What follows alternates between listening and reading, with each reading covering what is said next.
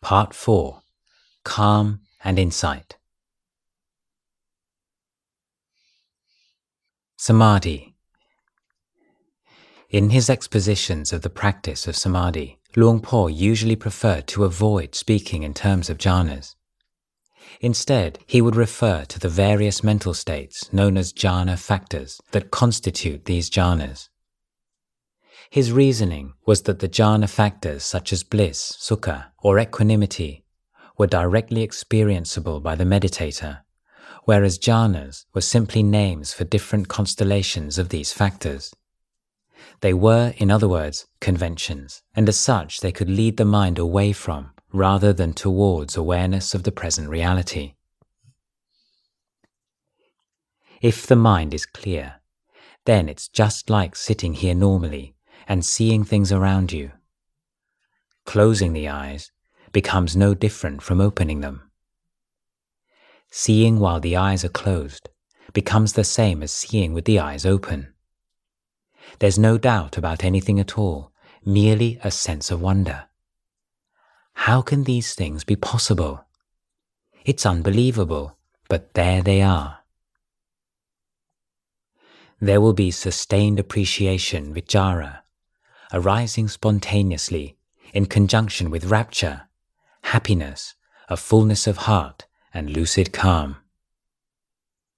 Subsequently, the mind will become even more refined, and it will be able to discard the meditation object. Now vitakka, the lifting of the mind onto the object, will be absent, and so will vichara. We say the mind discards vitakka and vichara. Actually, it's not so much that they're discarded. What is really meant is that the mind becomes more concentrated, more compact. When it's calm, then vitakka and vichara are too coarse to stay within it, and so it's said that they are discarded. Without vitakka lifting the mind to the object, and vichara to appreciate its nature, there is simply this experience of repleteness, bliss, and one-pointedness, ekaggata. I don't use the terms first, second, third, and fourth jhana. I speak only of lucid calm, and of vitakka, vichara, rapture, bliss, and unity, and of their progressive abandonment until only equanimity remains. This development is called the power of samadhi, the natural expressions of the mind that has realized lucid calm. So there is a gradual movement in stages that depends on constant and frequent practice. Once, Luang Por was asked about the relationship between the first 4 jhana factors and the 5th, ekaggata, usually translated into Thai as meaning single-focused and into English as one-pointed. He replied that ekaggata was like a bowl and the other 4 factors were like the fruit in the bowl. A cat watching a mouse hole has a kind of samadhi, and so does a safecracker. But theirs is a natural, amoral concentration of instinct and desire, not the samadhi that issues from a disciplined gathering of inner forces, and which provides the foundation of wisdom. The Buddha distinguished between right samadhi, samma samadhi, an essential element of the path to liberation, and wrong samadhi, miccha samadhi, which leads away from it. Luang Por explained that the term wrong samadhi included any state of calm that lacked the awareness necessary to create the foundation for insight. Samadhi can be divided into 2 kinds, wrong samadhi and right samadhi. Take good notice of this distinction. In wrong samadhi, the mind is unwavering. It enters a calmness which is completely silent and lacking all awareness. You can be in that state for a couple of hours, or even all day, but during that time you have no idea where you've got to or what your state of mind is. This is wrong samadhi. It's like a knife that you've sharpened well, and then just put away without using. you gain no benefit from it. It's a deluded calm that lacks alertness. You think that you've reached the end of the practice of meditation, and don't search for anything more. It's a danger, an enemy. At this stage, it's dangerous to you because it prevents wisdom from arising. There can be no wisdom without a sense of moral discrimination. Right samadhi could be known by the clarity of awareness. No matter how deep right samadhi becomes, it is always accompanied by awareness. There is a perfect mindfulness and alertness, a constant knowing. Right samadhi is a kind of samadhi that never leads you astray. This is a point that practitioners should clearly understand. You can never dispense with the knowing. For it to be right samadhi, the knowing must be present from the beginning right until the end. Please keep observing this. On another occasion, he said that inner peace could be divided into two kinds, coarse and subtle. The coarse kind occurred when the meditator identified with the bliss that arose from samadhi practice and assumed the bliss to be the essential element of the peace. The subtle peace was the fruit of wisdom, and it occurred when the experience of the mind itself, as that which knows all transient, pleasant and unpleasant experiences, was understood to be the true peace. The pleasant and the unpleasant are states of being, states we are born into, expressions of attachment. As long as we attach to the pleasant or unpleasant, there can be no liberation from samsara. The bliss of samadhi is not true inner peace. That peace comes through dwelling in the awareness of the true nature of the pleasant and unpleasant without attachment. Thus, it is taught that the mind that lies beyond the pleasant, sukha, and the unpleasant, dukkha, is the true goal of Buddhism. Sometimes Luang Por made use of the commentarial division of samadhi into three levels, as these were clearly distinguishable on the basis of duration and intensity. Momentary, khanika samadhi, the initial short-lived intervals of calm, experienced as the mind becomes focused on its object. Access, upajjhara samadhi, the state in which the 5 hindrances have been overcome, but not securely so. There is still some background movement in the mind, but it's not distracting. And absorption, appana samadhi, the deepest level of samadhi. A bright stillness, in which no sense data appears to the mind or is so fleeting and peripheral as to be inconsequential. Access samadhi is the state in which the wisdom faculty functions most fluently. It precedes and succeeds attainment of absorption samadhi. The access that follows absorption is a more potent base for wisdom development than that which precedes it. Luang Por compared the mind in access samadhi to a chicken in a coop, not completely still, but moving in a clearly defined area and unable to run off at will. On other occasions, he said it is as if the mind is enclosed within a glass dome. The mind is aware of sense impressions, but it is not affected by them. It is the state, he said, in which the mind can see things in their true light. Having abided in the state of complete lucid calm for a sufficient time, the mind withdraws from it to contemplate the nature of external conditions in order to give rise to wisdom. Thinking and examination. The common Thai word vicharana can mean consider, reflect upon, contemplate, examine, or investigate, and is found extensively in the teachings of the Thai forest masters. On some occasions, Luang Por equated vicharana with Dhammavichaya, the investigation of Dhamma that arises in dependence on mindfulness and constitutes the second of the 7 enlightenment factors, the Bojjhanga. All Buddhists are encouraged to reflect on, or picharana, the truths of old age, sickness, death, the inevitability of separation from all that is loved, and the law of Kamma. By doing so again and again, these truths sink into the mind and become elements of the right view that must underlie effective meditation practice. Picharana is also used in the context of discursive meditation practices to mean the examination of a theme of Dhamma in a coherent and disciplined manner. Whereas the nature and role of picharana in discursive meditations is straightforward, meditators can often doubt the part it plays in developing insight into the three characteristics which constitutes the culmination of Buddhist meditation practices.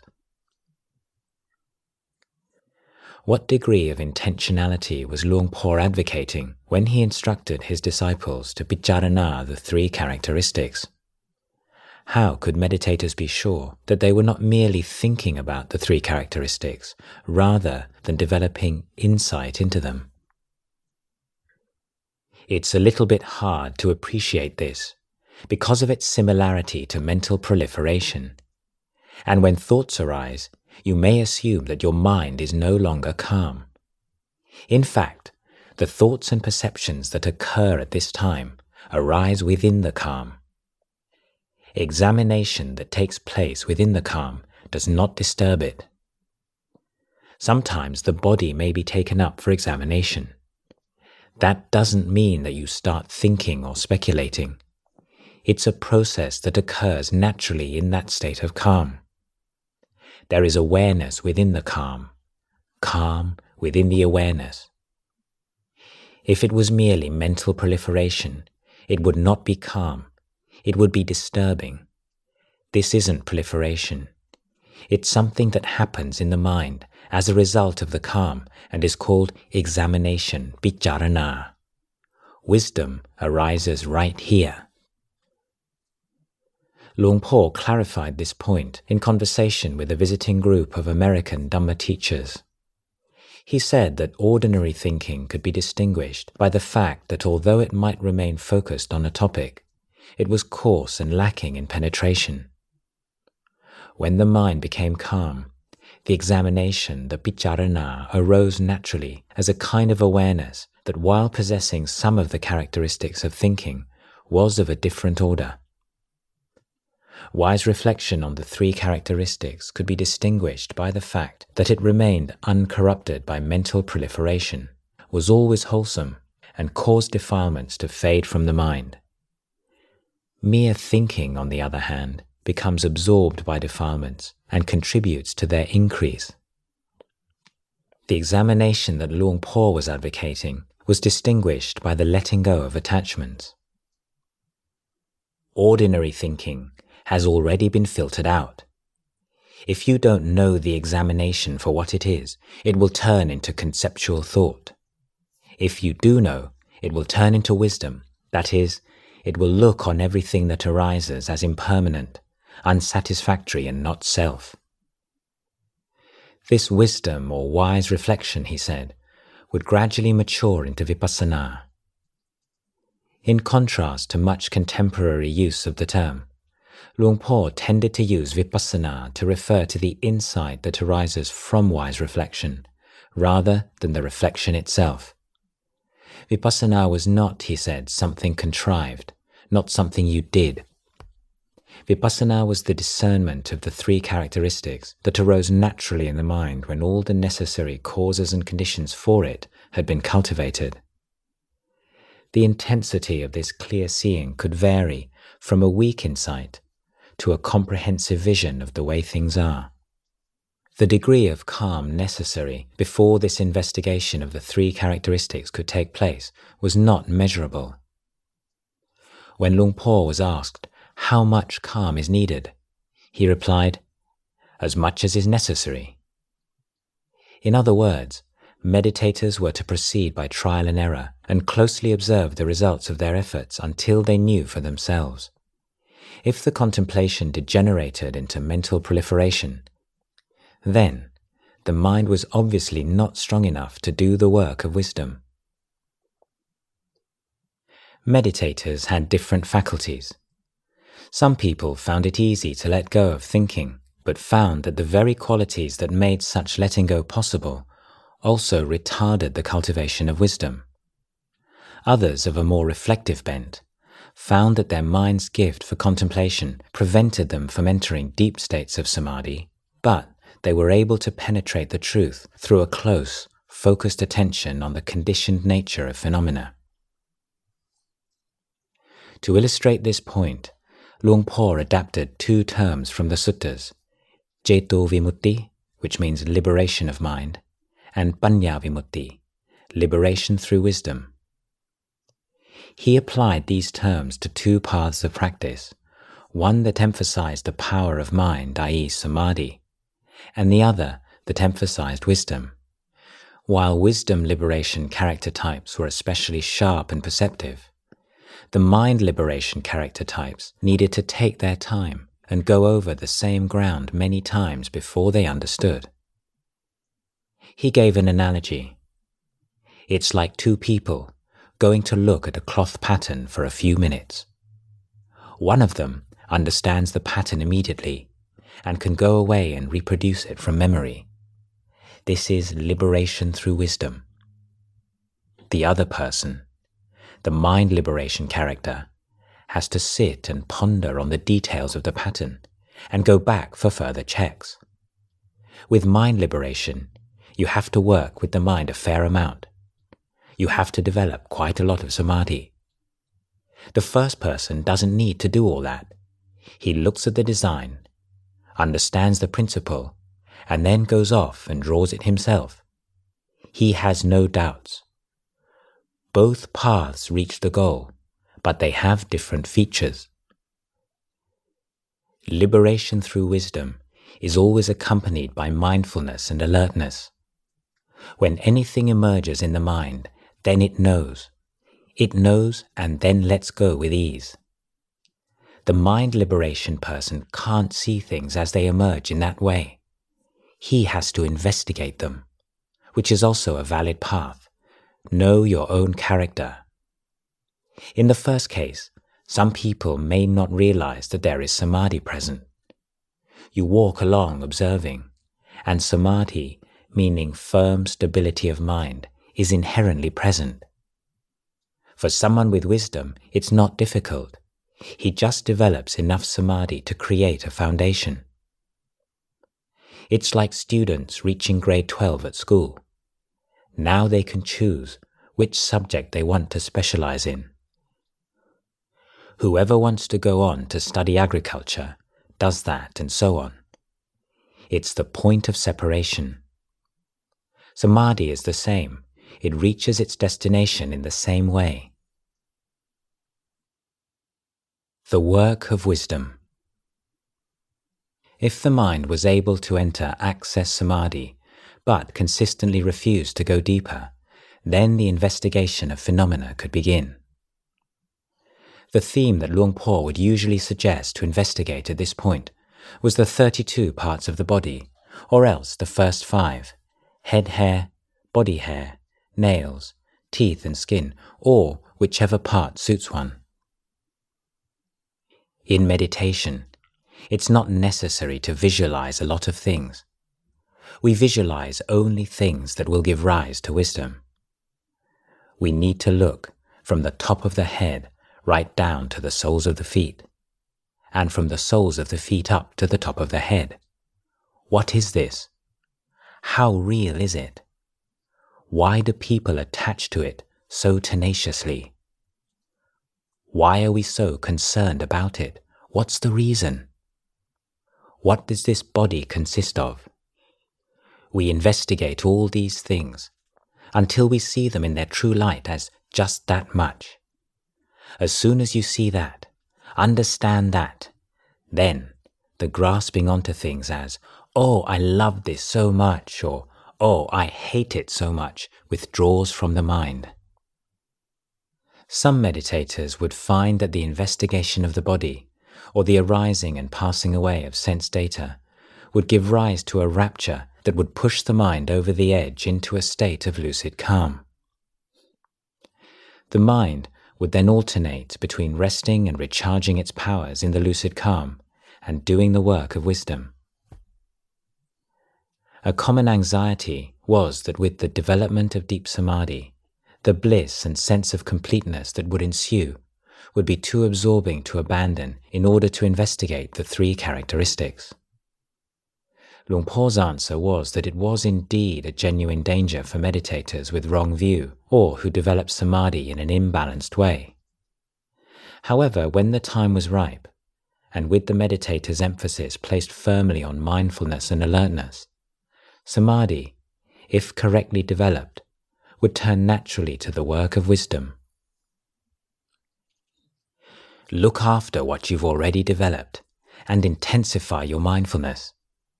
If you give more importance to mindfulness than to anything else, then you won't go wrong. It's the correct way to put forth effort. If your mindfulness is still not fully matured, you must try to increase it, so that you have the measure of everything that occurs in your mind. Knowledge will arise whenever mindfulness becomes clear and bright, because wisdom depends on this ability to be aware of everything that passes through your mind. So that's it. If you have mindfulness, it will give birth to wisdom, and you will clearly see and understand. Without mindfulness, you don't know where your mind has gone. Develop as much mindfulness as you can. It's of immense value in upholding your awareness and maintaining it on the path of peace. Mindfulness is the Buddha himself supporting and cautioning us. We become Buddha-like when we have mindfulness, because the mind is awake. It knows, it sees, and it's restrained. Restraint and composure arise through mindfulness. Wherever defilements still lurk unseen, it's because the flaws in your mindfulness allow them to evade you. But whenever mindfulness becomes clear, then the mind and your wisdom become radiant. So don't make too much out of things. Don't attach to ideas of self and other. Just keep putting forth effort. My advice is to simply carry on like that. And as long as nothing comes up, then there's no need for any investigation. Carry on normally as if you were walking along a road or sweeping the house. When you're sweeping, you keep going without looking around at anything else. It's only if someone calls your name and you know that there's some business to be seen to that you look up. Without interruptions, you just carry on with your sweeping. Similarly, in meditation, only when something comes up should you investigate. Otherwise, merely contemplate your present experience. Simply maintain the mindfulness to be aware of that. If nothing comes up, then rest at ease. But that doesn't mean just letting things go their own way and ignoring them. There is care and attention. You're aware of whatever passes through the mind, but you don't need a lot of investigation. When something impinges at one of the sense doors, and in turn impinges on the mind, then keep watch on it. If you don't lose sight of it, you'll see it as just that much, and then you can return to where you were. Don't run away from that place, because if you do, before long, you'll find yourself carried off to heaven and hell. Be careful. Luang Por illustrated this point with a simile. Meditators should be like a spider at the center of its web. The spider remains still and wakeful until an insect gets caught in the web. It then darts out, deals with the insect, and returns to its still space. One common view of meditation practice is that the deeper levels of samadhi are unnecessary for liberation, that momentary samadhi provides a sufficient base for the development of vipassana. When asked about this on one occasion, Luang Por replied with an analogy. you have to walk all the way to Bangkok, so that you know what Bangkok is like. Don't go just as far as Korat. Even if you're going to go and live in Korat, go on to Bangkok. Then you'll understand exactly how developed Korat is. Go all the way to Bangkok, and you'll have passed through Ubon, Korat, and Bangkok. So with Samadhi, if your mind will go all the way, then let it, so that it can know the whole Samadhi lineage. Access Samadhi is the same as going only as far as Korat. Extending the analogy, he compared the briefness of momentary Samadhi to running through a town, and the longer duration of access Samadhi to strolling about the town on frequent visits, repeating his frequent definition of that state as examination within the peace. Sometimes the mind stops at one point of the examination and enters into appana. At that moment, it abandons khanika and upajara. It abandons everything and goes deep inside, where it's released from all things. But that appana develops from khanika and upajara samadhi. You have to pass through them first, otherwise you won't reach it. Although Luang Por occasionally made use of Pali technical terms, it was not his preferred way of talking about the mind. On being asked how a meditator should assess what level of samadhi had been reached, he replied that it was better to be simply aware of the state of mind itself without reaching for its Pali title. Whatever level it is, the clear awareness that your mind is in a state of lucid calm will suffice. Clearly see that the mind has truly stopped. Are you confident that the mind is pure and bright? You have to be your own guarantor of that. With such an awareness, you don't have to worry about whether it's appana or khanika or whatever. Don't bother with all of that, it's a waste of time. It's better to simply look at your mind and the truth of what you see. Samatha and Vipassana.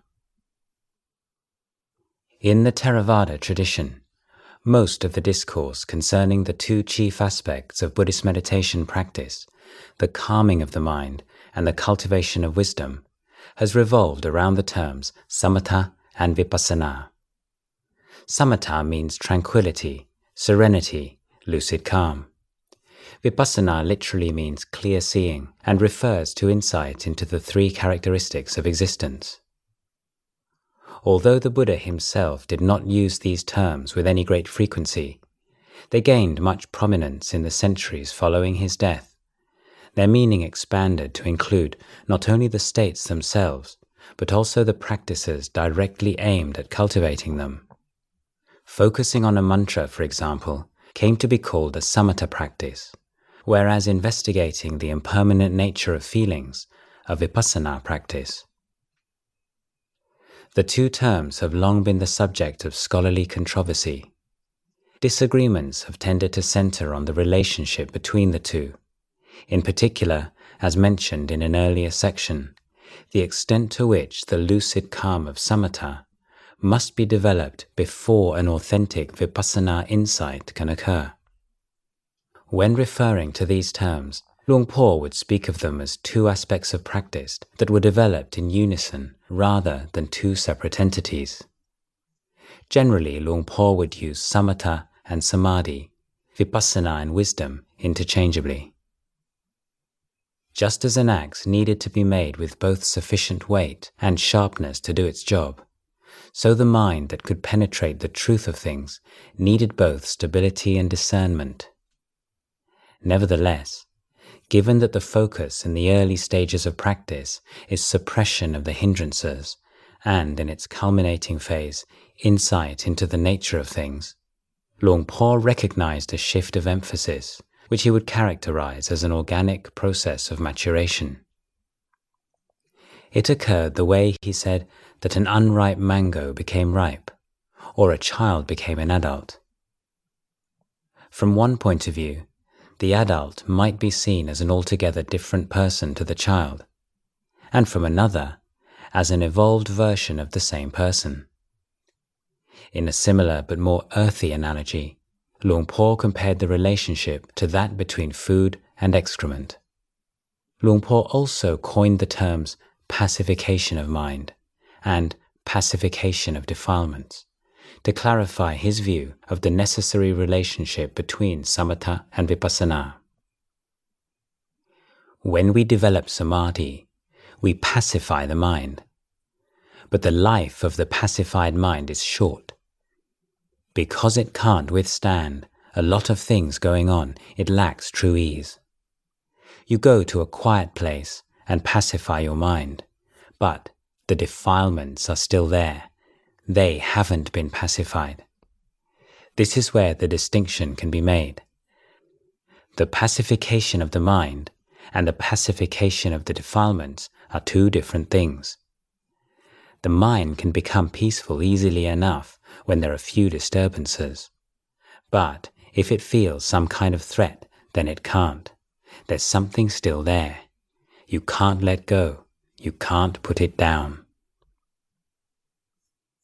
Meditators who took refuge in refined states of mind and feared anything that might disturb the bliss of their samadhi tended to become trapped in doomed attempts to manipulate conditions in order to maintain them. The boldness required to look closely at forms, sounds, odors, tastes, tangible objects and mental states would be lacking in them and their defilements left untouched. In contrast, meditators, at peace after a training in which the calming and wisdom elements had been developed in tandem, would have no fear of sense contact as such, and could let go of attachment at the moment of contact with great fluency. They created no owner of their experience. Luang Por said, at this stage the practice was fitting to be called vipassana, clear seeing of things in their true light. These conventional expressions, samatha and vipassana, if you want to discuss them separately, you can. But if you want to talk about their relationship, then you have to say that they're inseparable, they're connected. A layperson once came and asked me if these days I was teaching people to practice samatha or vipassana. I said, I don't know, they're trained together. If you answer in terms of what actually happens in the mind, then you have to answer like that. Develop them simultaneously because they are synonymous. If you develop samadhi without wisdom, it won't last long. In one of his most celebrated discourses, Luang Por captured this idea with a simile. Wisdom is the movement of samadhi. It's like the phrase, still flowing water. The samatha and vipassana of someone who has developed right practice are in harmony and concord and flow like a single stream of water. In the mind of the practitioner, it's as if still water is flowing. The peace of samadhi incorporates wisdom. There is sila, samadhi and panya together. Wherever you sit, it is still, and yet it flows. It's still flowing water. There is samadhi and panya, samatha and vipassana. The development of insight. On one occasion, Luang Por taught about the development of insight in terms of the two jhana factors of vitakka and vichara. He said that with the mind in a state of calm, a thought might arise, vitakka, prompting appreciation of it, vichara, resulting in rapture, which would then propel the mind into a deeper state of lucid calm. On the passing away of that state, the appreciation could resume. If you maintain awareness, you'll get a report from the scene. It's similar to there being a person in a house with 6 windows. You stand outside watching the windows. From outside, you see someone appearing at one window, and then someone else at another, and you assume that there's 6 people in the house. In fact, it's all just one person moving from window to window. That one person is called 3 characteristics. Everything is unstable. The 3 characteristics of impermanence, unsatisfactoriness and not self are the object of vipassana. Penetrating them will cut off all doubts. As the practice of contemplating whatever phenomena arose in the calm, lucid mind as impermanent, unsatisfactory and not self progressed, the meditator would experience a disjunction between the knowing and that which was known. It's not that you have to force this disjunction. Through the abandonment, the putting down of attachment, the mind and its object become automatically disjoined. At this stage, Luang Por said that the distinction between the mind and its present object was like that between water and oil. The separation allowed for a constant examination of phenomena. If you take your mind to this point, wherever you go, the mind will be analyzing.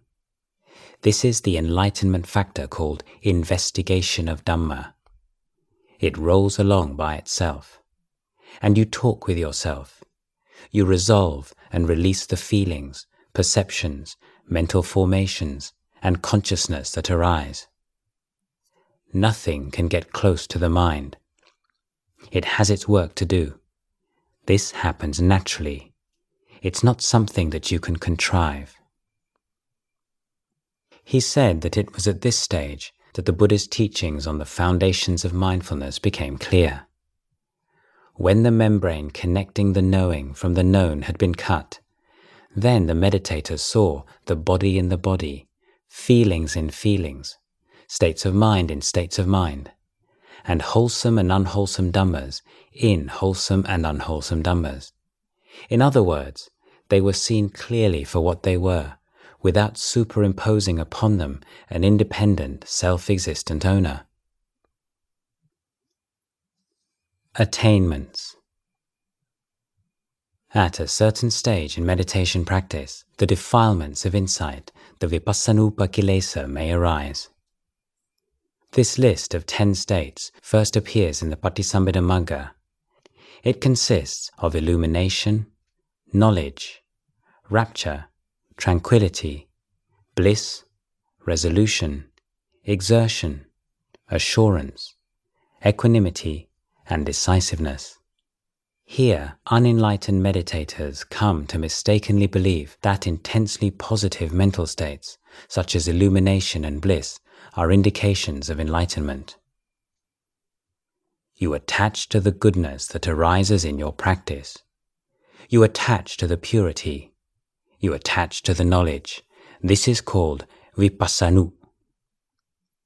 This word vipassanu was Luang Por's own coinage. It was intended for rhetorical purposes to form a pair with vipassana. Through the practice of meditation, defilements can be so effectively suppressed that they may seem to have been completely eradicated.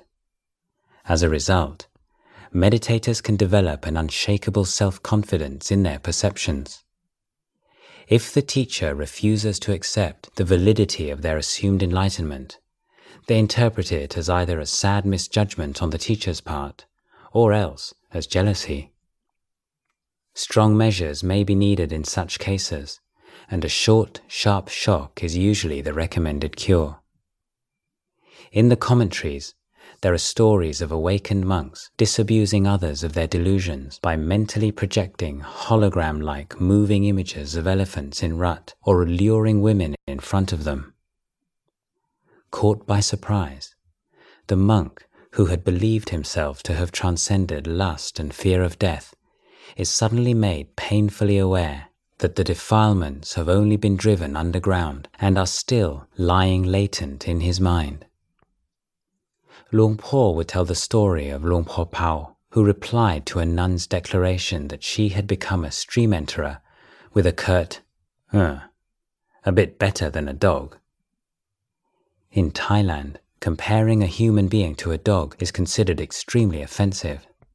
The shock and anger that arose in the Mechi when spoken to in this unexpected way immediately punctured her conceit.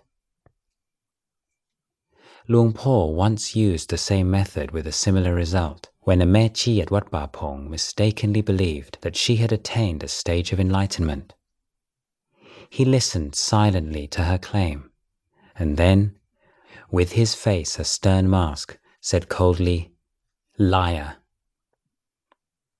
It was one of the subjects on which Luang Por could be fierce. Don't ever allow yourself to get puffed up. Whatever you become, don't make anything of it. If you become a stream enterer, then leave it at that. If you become an arahant, then leave it at that. Live simply.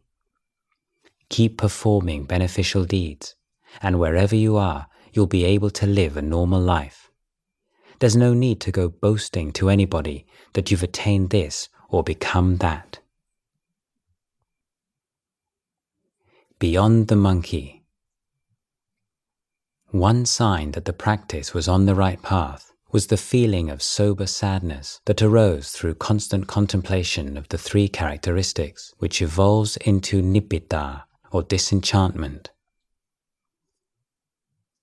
An illumination takes place, and then disenchantment sets in. Disenchantment with this body and mind. Disenchantment with things that arise and pass away and are unstable. You feel it wherever you are. When the mind is disenchanted, its sole interest is in finding the way out of all those things.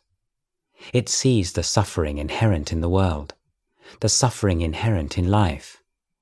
When the mind has entered this state, then, wherever you sit, there's nothing but impermanence, unsatisfactoriness, and not self. There's nowhere to take hold of any more. If you sit at the foot of a tree, you hear a discourse from the Buddha. If you go to a mountain, you hear a discourse from the Buddha. You see all trees as just one tree. You see all creatures as of one species. You see that nothing deviates from this truth, that all things come into existence, become established, begin to change, and then cease. Luang Por made clear that the disenchantment that he was referring to was not an expression of aversion, for that would have been simply another expression of craving. This disenchantment was the feeling that arose through seeing how mistaken it had been to consider impermanent phenomena as self or belonging to self. It was waking up from the enchantment of body and mind. This is not a monkey feeling disenchanted. It's feeling disenchanted with being a monkey. Luang Por maintained that Mainare, awareness of the present mental object as changeful, fluid, unreliable, of uncertain outcome, was the unerring guide right from the very beginning of meditation practice until its final conclusion. When mental objects were recognized as changeful, he said, it was like breaching the boat of conceit below the waterline. The sense I am listed to one side and sunk. Luang Por taught that complete liberation of the mind was the result of creating a momentum where the tirelessly repeated inner contemplation of the three characteristics, inner mind freed from the hindrances, was complemented by a steady effort to be mindful and alert to the three characteristics in daily life. Eventually, the constant repetition and increased profundity of the contemplation reached a tipping point and bore fruit. Although Luang Por was reticent about talking in detail about the higher stages of practice, he did on occasion make some important observations. In one of his discourses, He described the case of the meditator who has a glimpse of Nibbana but is unable to fully integrate his understanding and has to return to the work of wisdom until the mind is fully mature. It's like someone who's in the middle of stepping across a stream, with one foot on the near bank and the other on the far side. They know for sure that there are two sides to the stream, but are unable to cross over it completely, and so they step back. The understanding that there exists two sides to the stream is similar to that of the Gotrabhu Puggala or the Gotrabhu Citta. It means that you know the way to go beyond the defilements, but are still unable to go there, and so you step back. Once you know for yourself that this state truly exists, this knowledge remains with you constantly as you continue to practice meditation and develop your parami. You are both certain of the goal and the most direct way to reach it. The word Gotrabhu, used by Luang Por, means change of lineage. In other words, it refers to the difference between the unenlightened and the enlightened mind. Right view has been established. The meditator knows the right and the wrong way of practice. They steer between the extremes of pleasure and pain, and gradually move down the path of equanimity, but still make mistakes. They know that treading on thorns is painful, but they still can't always avoid doing so. But through constantly laying aside the tendency to attach to all that is pleasant and unpleasant in the world of experience, insight deepens until finally they become a knower of the worlds. When the mind has completely seen through personality view, all doubts and attachments to precepts and practices disappear, and now the mind of the practitioner is in the world but not of it. Luang Por made a comparison with the natural separation of oil and paint in a bottle. You are living in the world and following the conventions of the world, but without attaching to them. When you have to go somewhere, you say you are going. When you're coming, you say you are coming. Whatever you're doing, you use the conventions and language of the world, but it's like the two liquids in the bottle. They're in the same bottle, but don't mix together. You live in the world, but at the same time, you remain separate from it.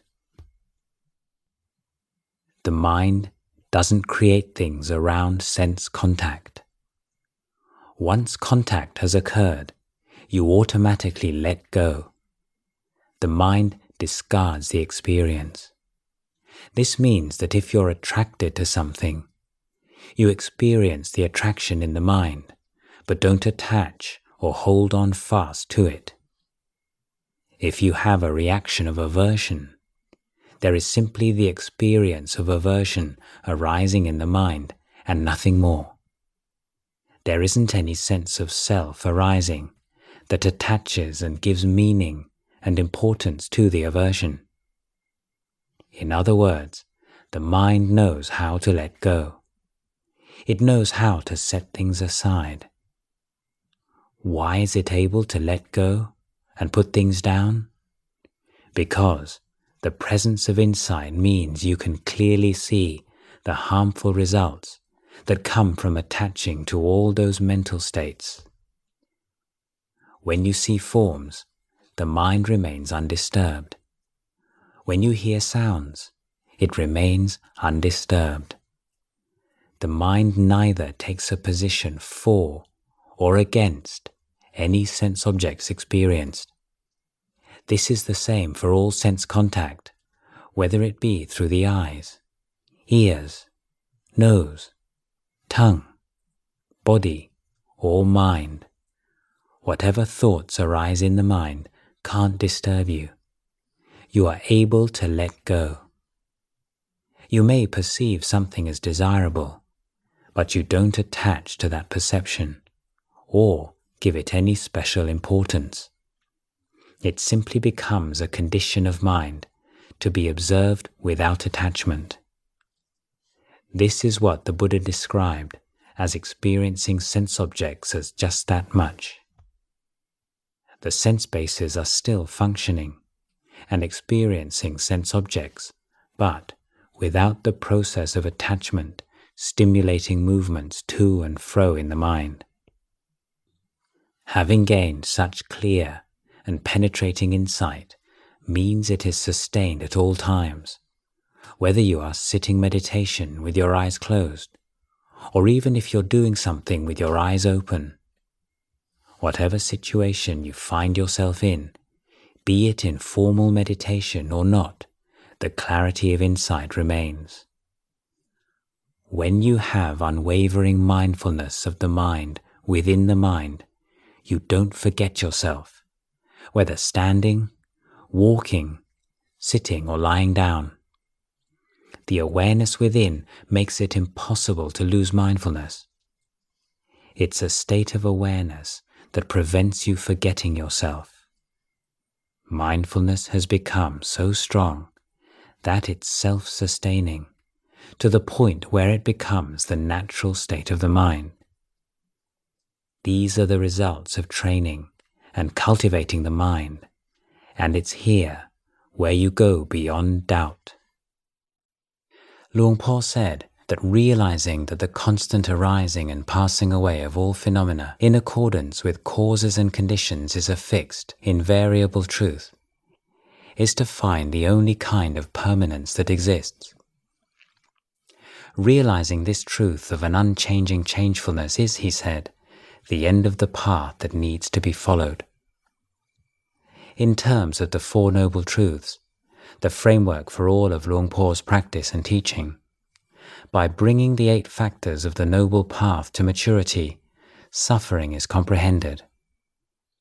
And with the factors sustaining suffering abandoned, suffering ceases. Luang Por said, "It's as if an arrow has been pulled out of your heart."